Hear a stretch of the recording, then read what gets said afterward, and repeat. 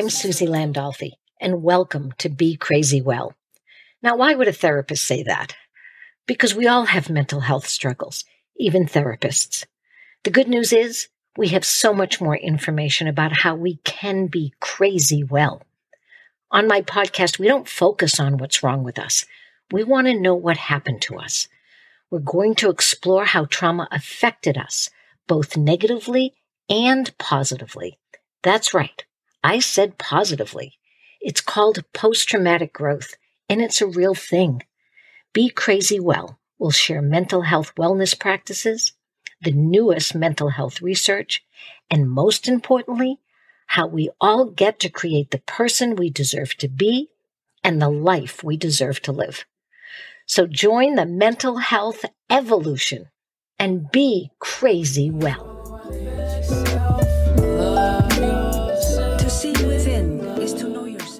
Hi, it's Susie Landolfi here on Be Crazy Well.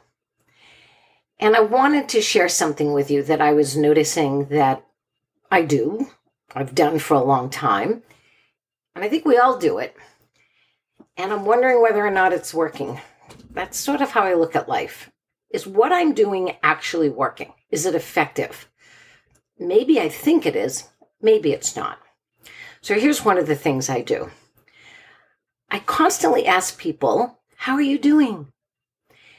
And I ask that all the time, and I realized that I never ask, how are you being? Actually, after all, we're called human beings. And maybe because it's easier, this is true for me, to be a human doing than a human being. Or maybe we say, how are you doing? Because it's really hard to be. It's hard to be present. It's hard to be kind. It's hard to be patient. And it's really hard to be okay. And it's even difficult to be okay with not being okay. And I think the other reason is because we all know that we have to do different in order to be different. I've said that before. It's really important that we understand that we're our own best resource. So maybe we can't say, how are you being today? That's probably not going to happen or be part of our greeting. But what if we could say, how are you doing differently today? Like, what if we could do that? What if that's a part of our doing differently? So one of the things that I know that Coming Home Well does really well, and that's providing information for resources. And working in the veteran world as long as I have, I was online yesterday looking for resources, finding out what there is out there to help veterans and veteran families. And I kept finding lists. And some of them are pretty extensive, and some of them not so much. And I realized that I hope we're not setting people up. And what I mean by that is there are some great resources out there, and there are some resources that maybe won't work for you. And is the format of the resource actually effective?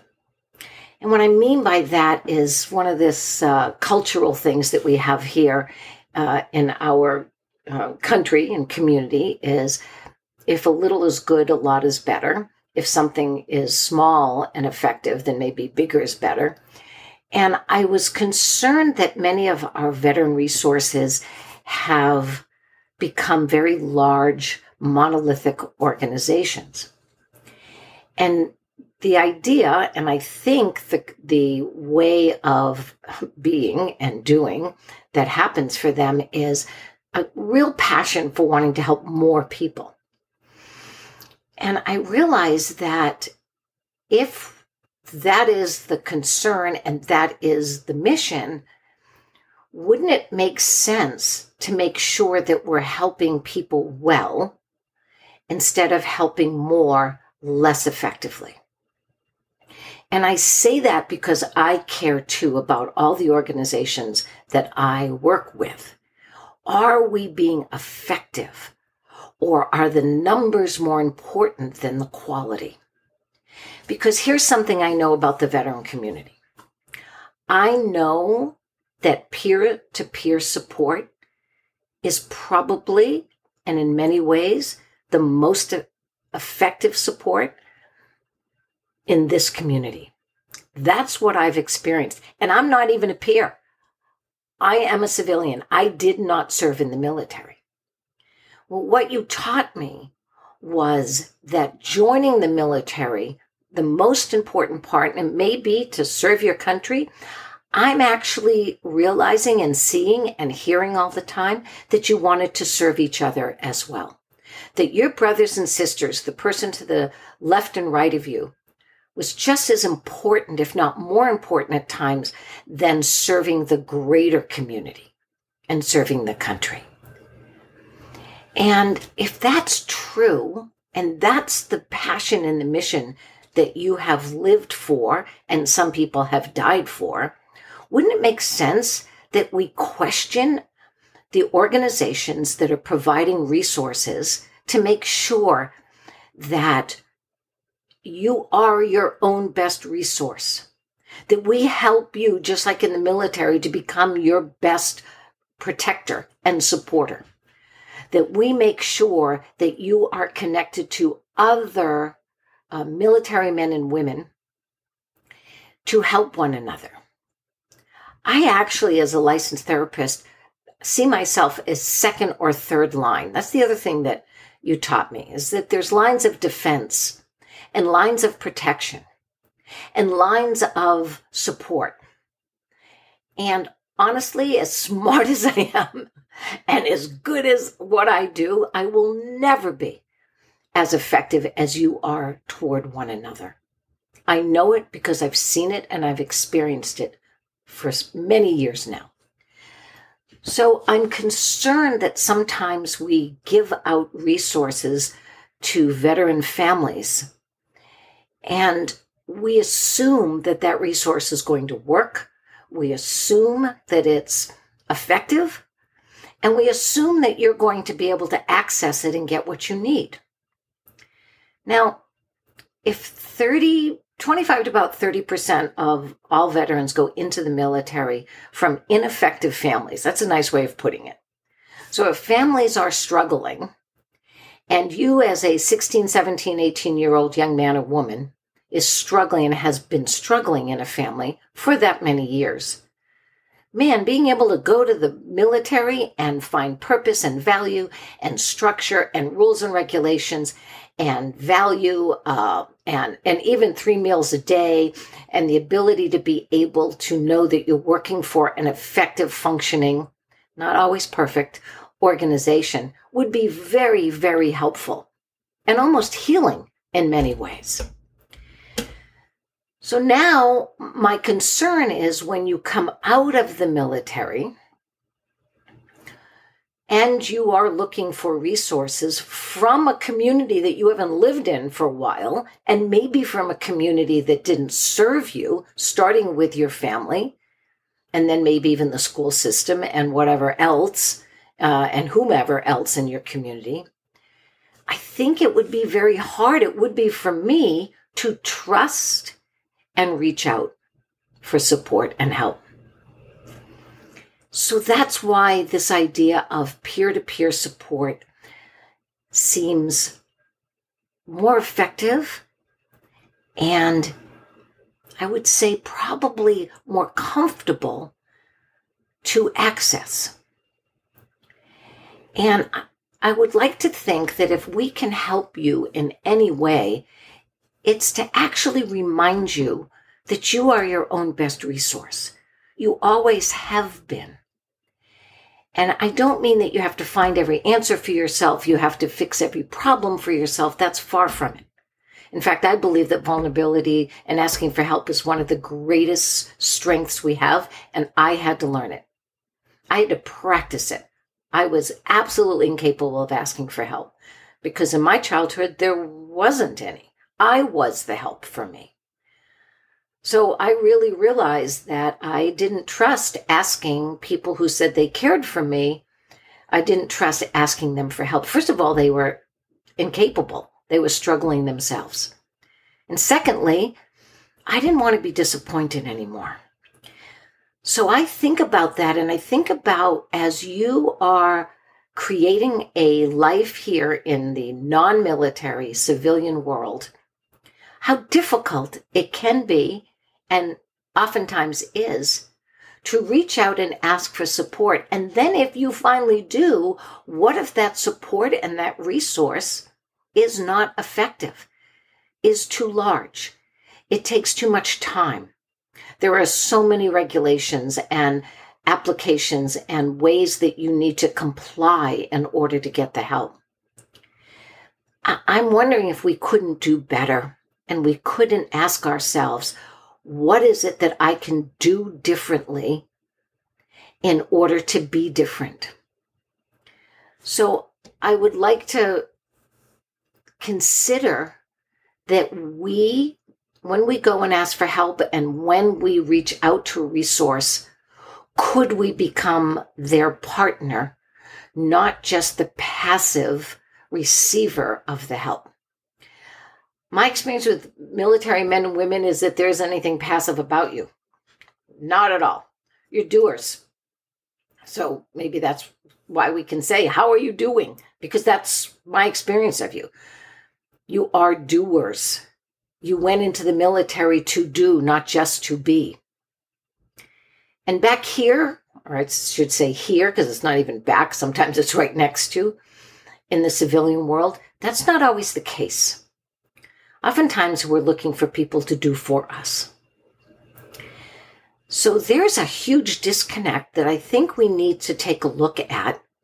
And I can't promise you that all the veteran service organizations are going to be able to change or understand this disconnect, this contradiction, this struggle.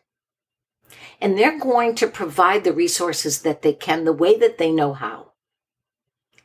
And they may not be able to change or think about, how can we do differently for the people we're serving?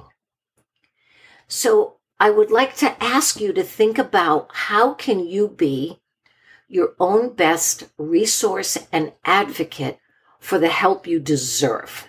Now, one thing that I hope I never do, once a month maybe I slip, I never say you need help or you need therapy. I always say you deserve it.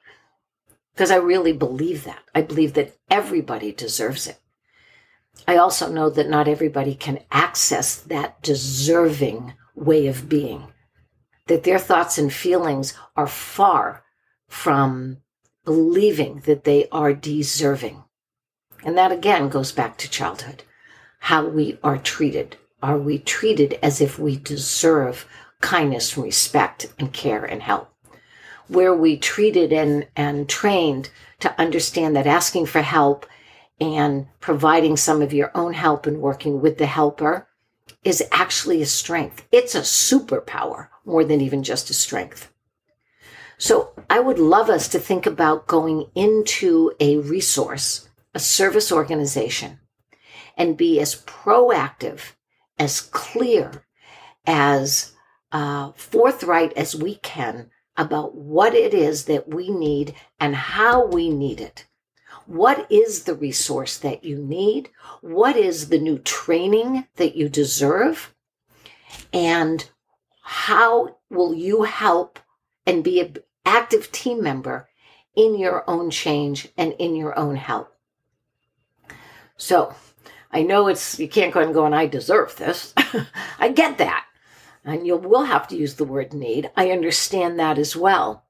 What I'm asking is that you actually consider that internally, in your own thoughts and feelings, that you practice, that you deserve to change, you deserve help, you deserve to find other ways of providing physical, emotional, intellectual, spiritual, and financial well-being for yourself and your families.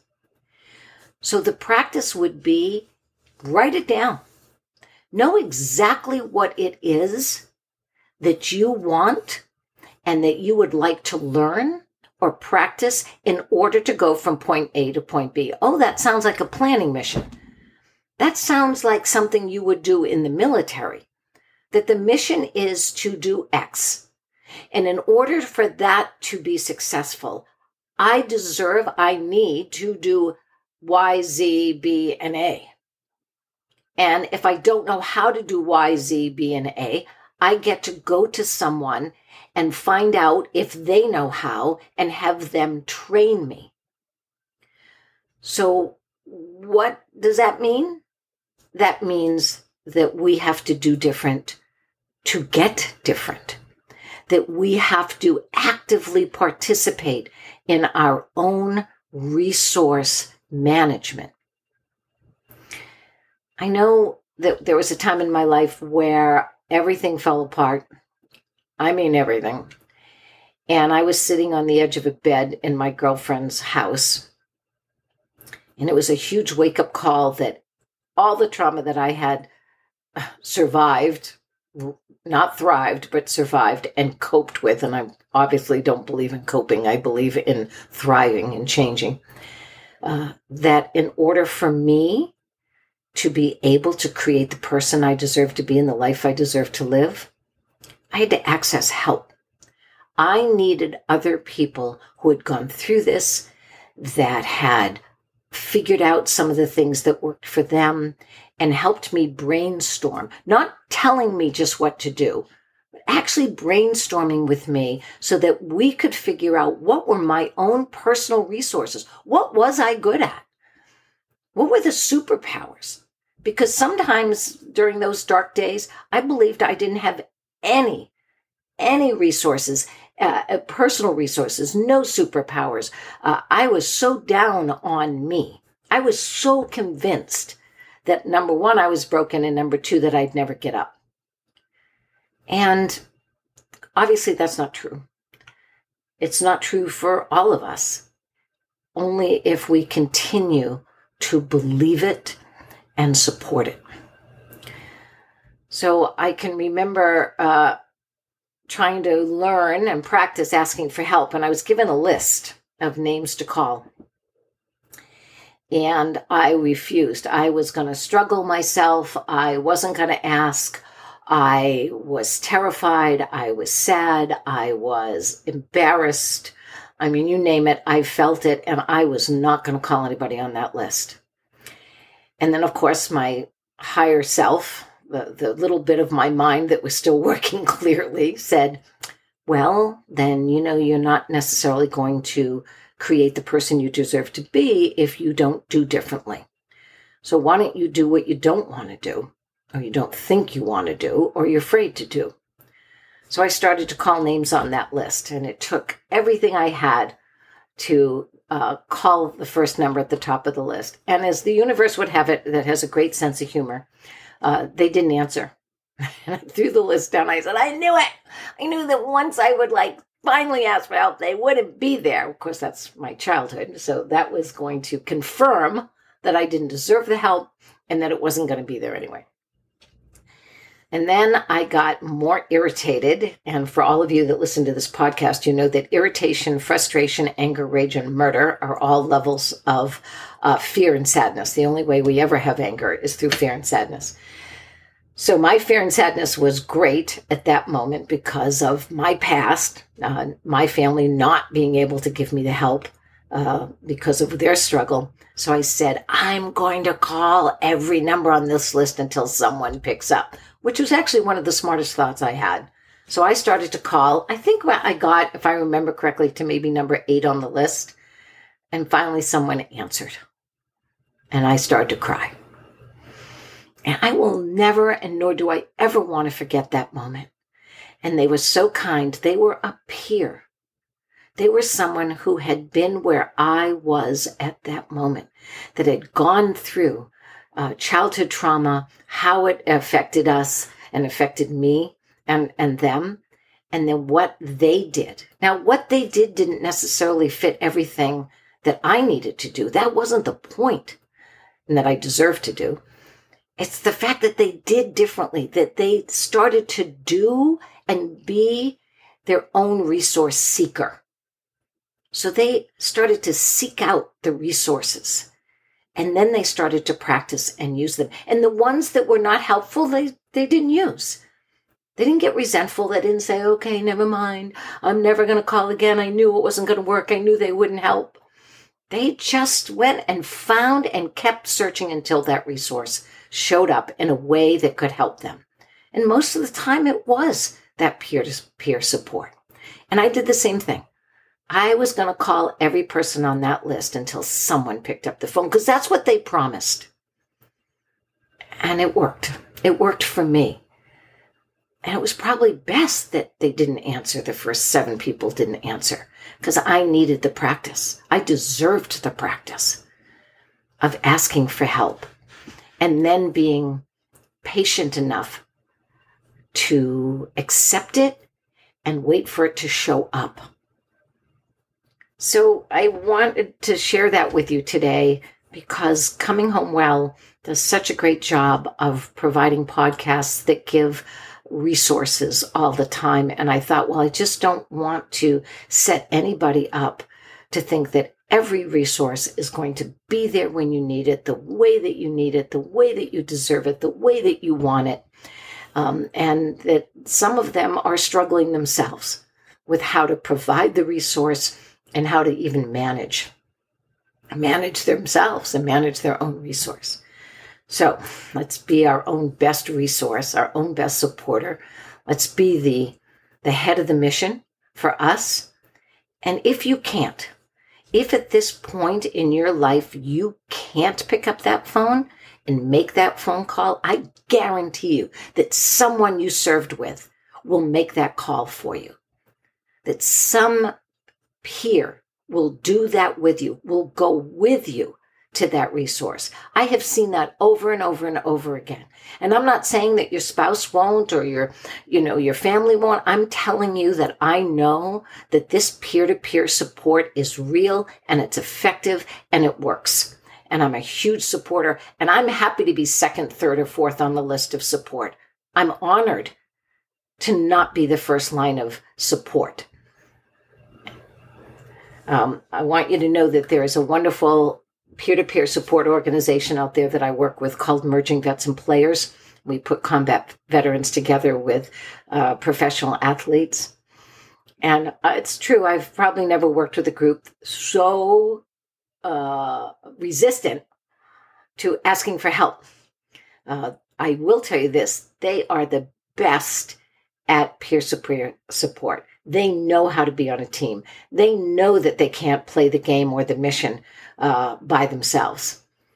So I've been a real advocate, and I have really been so honored to participate in a very effective and dedicated peer-to-peer support and resource.